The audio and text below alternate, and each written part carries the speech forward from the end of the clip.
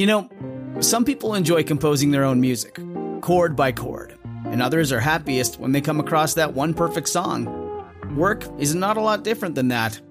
Whether you prefer building your own workflow or using a pre-made template, with Monday.com, you and the team can work in a way that's comfortable for everyone.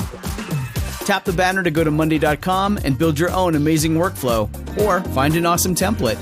No judgment.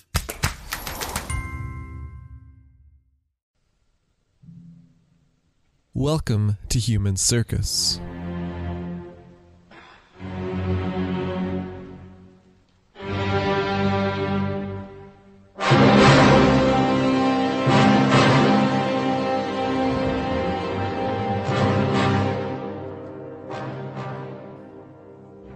Welcome to Human Circus, and to my second try at a mini episode. My first didn't actually manage to be mini, but it did convince me that my other episodes were too long, and led to me shortening those up a little, so it did serve a purpose. Today, we'll see how close to mini I've managed to get. Once again, if you're enjoying the podcast, please keep listening after the episode to hear how you can help keep it going. Thank you very much to Carol R. and to Tiny M for your recent donations and for helping get this episode out. Today, I want to tell a short story, a story of a rise to power, wealth, and influence within the perilous context of the Topkapi Palace in 16th century Constantinople. It's the story of a Jewish woman named Esperanza Melkai, the world which she flourished in, the heights she reached, and the violence that eventually consumed her. Unfortunately, there is no great wealth of source material on Melkai. But, as always, there are a number of interesting things to talk about along the way. We'll begin with the time she was born into. As you've heard in other episodes, the Ottoman world was not a homogeneous one. This was true in the early days of the Osmanlis making raids on neighboring Turkish beyliks or into Balkan Europe, and it's certainly true here in the 16th century, from its soldiers to its capital city's citizenry to its palace. Working in and around the palace could be found, among others, Jews from post-expulsion Spain, Venetian converts to Islam, slaves from the Balkans and Caucasus, eunuchs from the Nile region, and Christians who came to be united with family members already serving under the Sultan. Interestingly, conversion from Christianity to Islam ran somewhat along gender lines, as while men were required to convert to advance their careers or gain their freedom, women could remain Christian even if they married a Muslim man, in that time period at least. The long and short of all of this was that the Ottoman Empire was strikingly international in character. A place where a Norfolk merchant named Samson Rowley would govern the finances of Algeria under the name Hassan Aga, where one of the most powerful men in the palace was a Venetian eunuch who had taken the name Ghazanfar, where a convert born of a Genoese noble family would become Grand Vizier, and where you might meet Esperanza Melkai. Melkai's rise to prominence was a product of her connection to Murad III's Hasiki Sultan, his chief or favorite consort, Safia. And Melkai and Safia lived at a time when a leading role in the palace harem, home to female servants, slaves, relatives, and concubines, had quite a bit of power attached to it. It had not always been so. Earlier sultans, commanding their empires from the field and at the head of their armies, had tended to dispatch the mothers of princes off to the territories where the princes were to govern. Those women were thus kept away from any central levers of power, and from the Sultan's traveling courts. But starting with Suleiman's wife Hurrem in the 1530s to 50s, and more definitively with her son Selim II's Hasiki Sultan Nurbanu, things had started to change. The empire had essentially ceased to expand, and, following Suleiman, the sultans were not abroad leading armies. They were, as we heard of Murad in previous episodes, getting increasingly comfortable at home. It was becoming more and more a sultanate of the palace, and it was becoming what is often referred to as the Sultanate of Women. When Murad III became sultan and brought Safia and the rest of his household to the capital, his mother, Nurbanu, also moved into the Topkapi Palace, taking her place in lavishly built new apartments in its harem, which quickly expanded during this period. Murad, a far cry from the sultans of the past who had taken counsel on campaign from the grand viziers and other men, took up residency there, and influence moved away from the viziers and ministers and into the harem from which the Kislar Aga, the chief African eunuch, along with Nurbanu and Safia, wielded great power. This is a period where you have the Venetian ambassador noting that Safia and Nurbanu governed everything, and you had to, quote, depend on them, or at least not have them against you. Governed everything was perhaps a bit of an exaggeration, but the harem was by this point selling political appointments and controlling the enormous wealth of former sultans. Connection with the women within its walls was also seen as the path to establish something like a transmitted nobility for the political slave class that administered to the empire. So we have a change in the empire, with the end of its expansionist phase, and a change in the habits of sultans, with rule from the back of a horse or a military camp, moving to rule from the domestic comforts of the palace and the harem.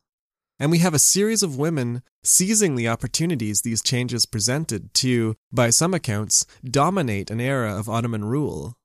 That domination is really going to come to fruition in the 17th century, when child heirs to the Sultanate will grow up while their mothers see to the business of empire.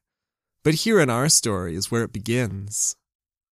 Safia herself will grow in stature until it will be said that her son the Sultan, Mehmed III, was really not a ruler at all, but only an administrator, and that Safia and her inner circle of court women and senior eunuchs were the ones who were truly in control.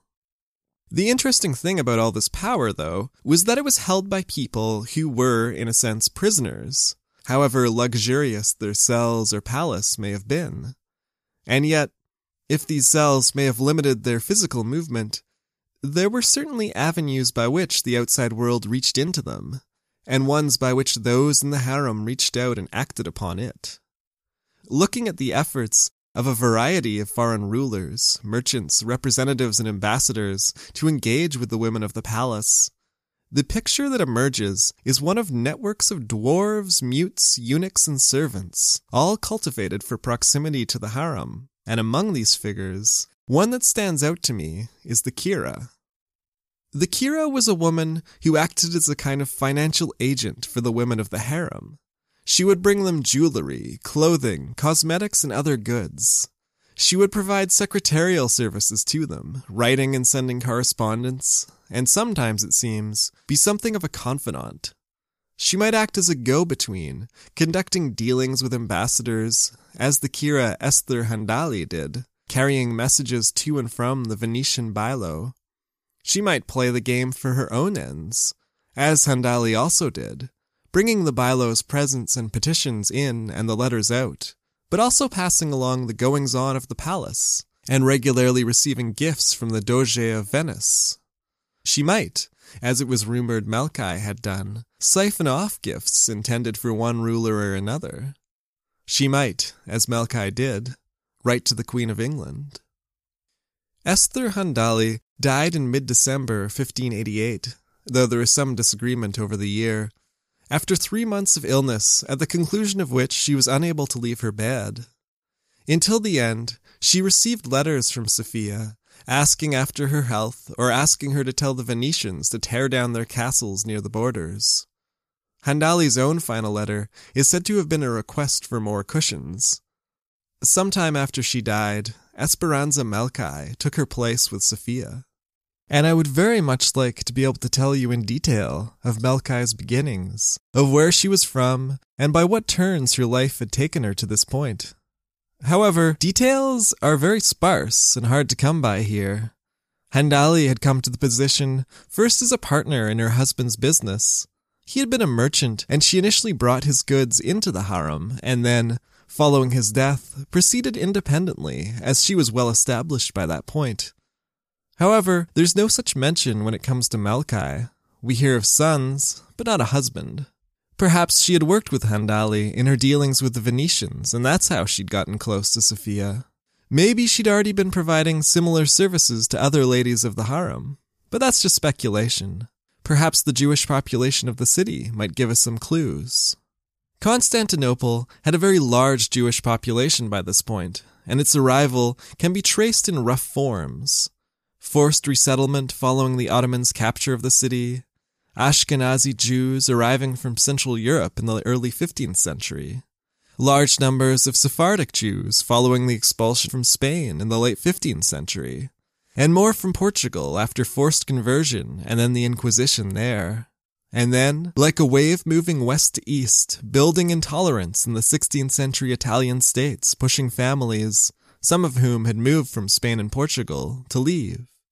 Many headed for Ottoman lands, and many of those for Constantinople. I've sometimes seen Melchi described as Italian, and at other times as Spanish-born, and I'm not entirely sure if she was in fact born in Spain and lived in Italy for some time before coming to Constantinople, or if instead the idea that she had any Italian connection at all comes of her being confused with Handali, which often seems to have happened. Melchi could have arrived in Constantinople from Iberia with the new Christians, the forced converts, many of whom sought to leave behind their double lives in the 1550s and 60s. But this is, again, speculation.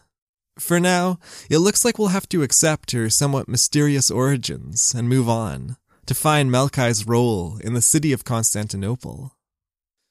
Actually, we've already seen something of her role in past episodes. Though I haven't pointed her out, Melchi has had her hands in our story already. When Edward Barton's ship finally came in last episode, when the Ascension appeared on the horizon and eased, for a time, his anxiety over the necessary gifts, I mentioned that there were presents not just for the Sultan, but for a broad range of important figures, and some seemingly unimportant ones. One of those receiving gifts was, of course, Sophia. Sophia was said to have been delighted with her present, which consisted of a picture of Elizabeth set with rubies and diamonds, some gilt plate, some garments of golden cloth, and a case of silver and gilt bottles. She was delighted enough to send word to Barton, asking what she might send in return, and, following his recommendation, to send gowns of golden cloth, a Turkish girdle, and a thank-you note. This exchange between the two royal women was handled on Elizabeth's end by Edward Barton, and on Sophia's by Esperanza Melchi. It was an important relationship that Melchi was facilitating. The English, like the other sides in this diplomatic game, were very aware of the importance of cultivating Sophia as an ally, and they perhaps had a bit of an advantage here, for a queen might write directly to Sophia where a king could not. And there would be more communications, more gifts sent between the two. The ship carrying Thomas Dallam would also carry a magnificent carriage worth £6,000, and Sophia responded with a robe, a sash, 2 gold-embroidered bath towels, 3 handkerchiefs, and a ruby and pearl tiara. And, perhaps more importantly, a letter in which she promised to act on Elizabeth's behalf. It said, "I will take action in accordance with what you have written. Be of good heart in this respect. I constantly admonish my son to act according to the treaty. I do not neglect to speak to him in this manner. God willing, may you not suffer grief in this respect." Melchi felt confident enough in her position that she also actually wrote to Elizabeth in her own name. She offered her services to the foreign monarch, and requested that she be sent rare distilled waters of every kind for the face, and odoriferous oils for the hands. It seems a bit presumptuous, even if the waters and oils were intended for Sophia, but Melchi had every reason to feel confident. She had, by all accounts, amassed quite a fortune by this point, working as Sophia's financial agent. She'd gained contracts for herself and her sons, acquired the rights to lucrative tax farms, apparently including the sheep tax and the Christian tax, and invested successfully in trade. Her wealth at the time was immense, and apparently so was her power. A secretary at the English embassy later wrote of this period that, quote, The whole government of the empire rested in the hands of one Melkai, a young and audacious woman, by the extraordinary favor and love of the Queen Mother, so that nothing was left to the council and order of the vizier and grave seniors, but was first to receive approbation and authority from her. The black eunuchs gave laws to all, and the cabinet councils were held in the secret apartments of the women. And there were prescriptions made, officers discharged or ordained as was most proper to advance the interests of this feminine government. And there's more, implying among other things a sexual relationship between Melkai and Sophia. Whatever the accuracy of all of this, Melkai had become a very visibly successful player in a particularly dangerous game within the Sultan's palace. As I alluded to in an earlier episode, the Sultan was often at the mercy of janissaries, or the Sipahi, the palace cavalry, rising up and violently expressing their displeasure. And when that happened, you didn't want to be the one they blamed for inflation or whatever other financial difficulties had stirred them up. Even being a favorite of the Sultan himself couldn't save your life if things turned against you. In 1603, the very powerful Kapia Ghazi, or chief of the White Eunuchs, was beheaded before Mehmed, and this despite his alliance with Sophia and the Sultan's tearful efforts to save him. And just as power and powerful patrons were no protection, when you died, the family you'd protected, supported, and found positions for was exposed to the hungry forces that waited only for their opportunity. The Kapia Ghazi's brother was killed 4 months after he was, and there are countless examples of this sort, where the fall of the most powerful member of the family is quickly followed by the deaths of others. To be without power in Melkai's world was to be exposed to the whims of those who held it, but to have it yourself seems to have been to march down the night streets with a lit torch, a beacon for hungry eyes, and a temptation to be torn away. I have seen in one source that Mehmed granted to Melkai the profits of the Sipahi, and, if this is true, it seems hard to imagine he could not predict the results. Perhaps this was even his way of getting rid of her, but probably no such direct infringement would have been necessary to excite their anger.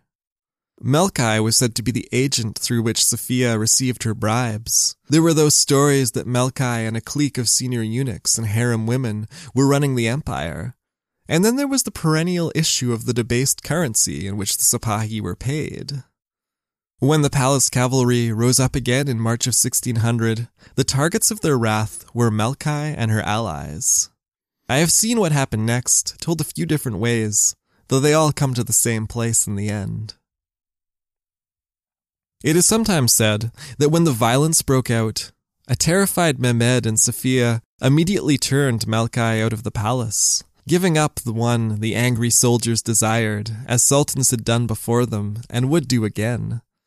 This version then has her fleeing for the Black Sea by boat, but being intercepted and pulled ashore. Other tellings have her dragged from her house. Sometimes it is said that she was taken to the Grand Vizier's palace, and that he, unawares that his own doom was only a few years off, signaled from within that they may do what they wanted with her. Sometimes she is said to have hidden herself within his palace, only to have him give her up, caving to the pressure of the Sipahis at his door, or perhaps only feigning the appearance of resisting that pressure at all. Sometimes she is said to have been stabbed to death in his yard. There are variations on a theme here, but they come to much the same place. She was brutally killed and her body torn apart, in some tellings by dogs in the public square where she was dragged to, in some by soldiers who cut her into pieces and are said to have carried those pieces about the city, displaying them for all to see.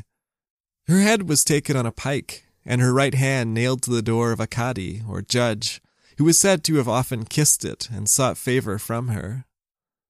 Melkai's family didn't escape unscathed either. Her eldest son was head of the customs office in the port, no doubt a position that his mother had arranged for him, and he died with her, or perhaps the following day. In one telling, his large, fat body is laid out next to hers in the square for the dogs to eat, but they will not do so. Clearly, I think, a way of writing his corruption into the story, his dead body made unhealthy and undesirable, Another element to this act of violence is the anti-Semitic one.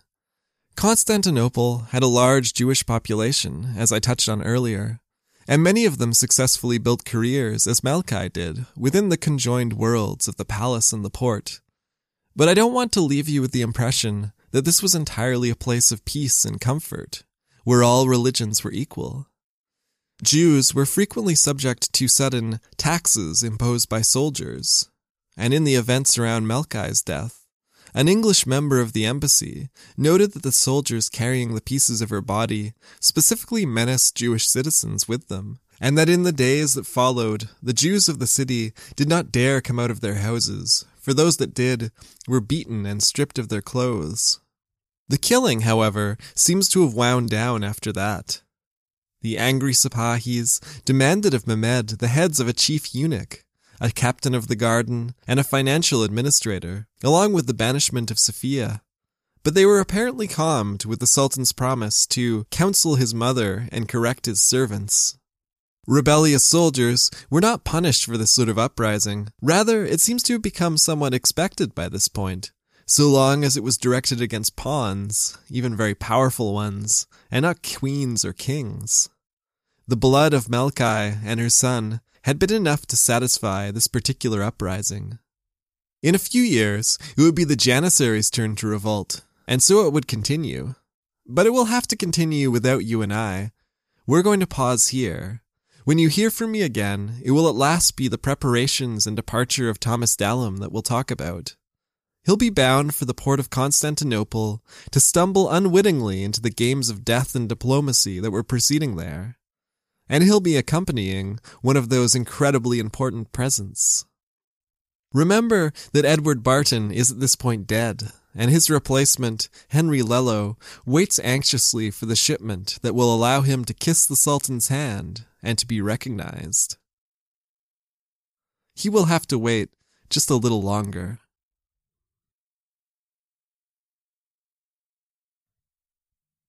Thank you for listening. If you have questions, comments, or compliments, you can find me through Twitter at circus_human or by email at humancircuspod@gmail.com. If you're enjoying the podcast, and if you're still listening, I trust that you are enjoying it, there are a few ways you can help me out with it. 1. You can subscribe to the podcast on a friend's phone and/or download it onto all the computers in your workplace. 2. You can rate and review Human Circus on iTunes. Apparently this is very effective in bringing more ears to the podcast. 3.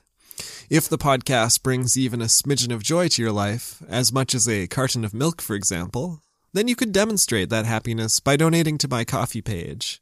And you can find that link at my website, which is human_circus.blubbrry.com. 4. You can keep listening.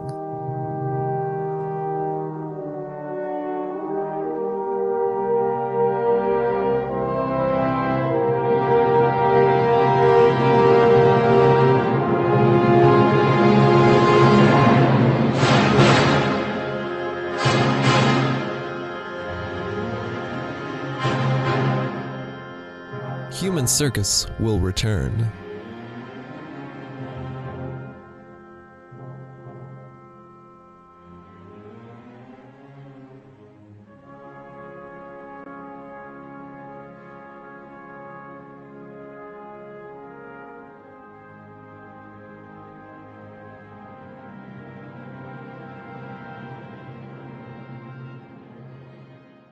Our bodies come in different shapes and sizes, so doesn't it make sense that our weight loss plans should too?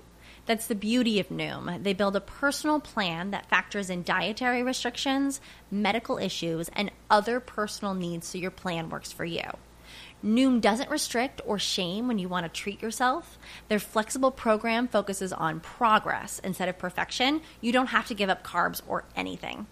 And with their daily lessons, you can learn something new about your food choices every day.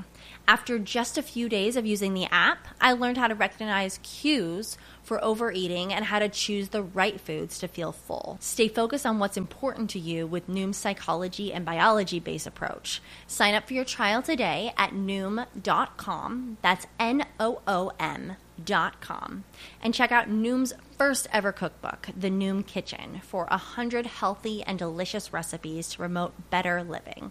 Available to buy now wherever books are sold.